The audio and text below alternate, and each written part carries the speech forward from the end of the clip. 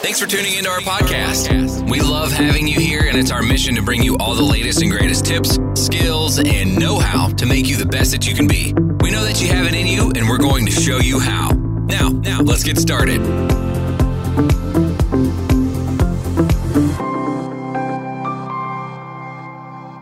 Today, I want to teach you a very simple tactic that if you apply it in your building company, it will be a game changer if you're not already doing this. If you are doing this, I'll give you a little bit more context around how to use it. Quite often, you're the apex of the business. There's lots of people coming to you with problems, challenges, and because you're the owner, you're the most heavily invested psychologically, emotionally, money, etc. You have this desire or innate need to want to fix everything and solve every problem.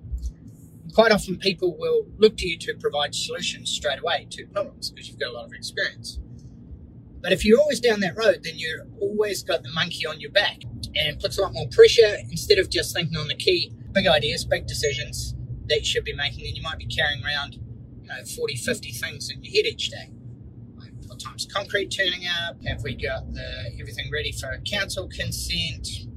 Have we made those orders? Is John showing up? Have we got everything set for anything that you're doing on site? When people are always coming to you with problems and you're solving them, then you're not growing your team. And there's a great saying in business: you don't grow your business, you grow your team. So you hire them, you train them, and then you give them the systems and the structure each week to empower them to run the business. So systems run the business. You hire and train your team, they follow the systems, and then the business gives you back more money and more time. Otherwise, you're just going to have a busy job with overheads. Simple 3-step solution to this, and you can apply this with your office team and also people on site. PSR. Whenever anyone comes to you with a problem, it's PSR. When they come to you with a problem, they need to come with at least 2 solutions, and then what's their one recommendation out of that and why.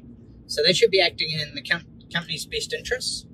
So when we go problem, it's going to be, hey, the concrete truck's arriving late.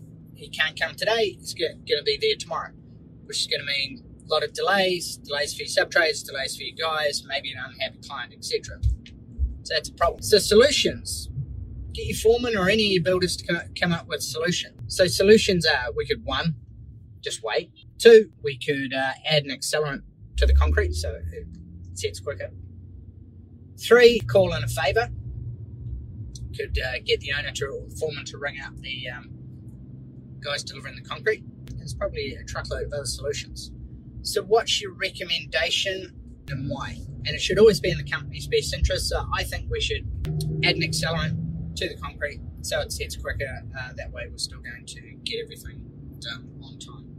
So by doing this, PSR, get your team, it's part of our values, it's on our values list, get your team to come with solutions. Everyone's going to feel more empowered. You're going to grow your team capability quickly, take a lot of those monkeys off your back, and basically not have any passengers and the business relying on you.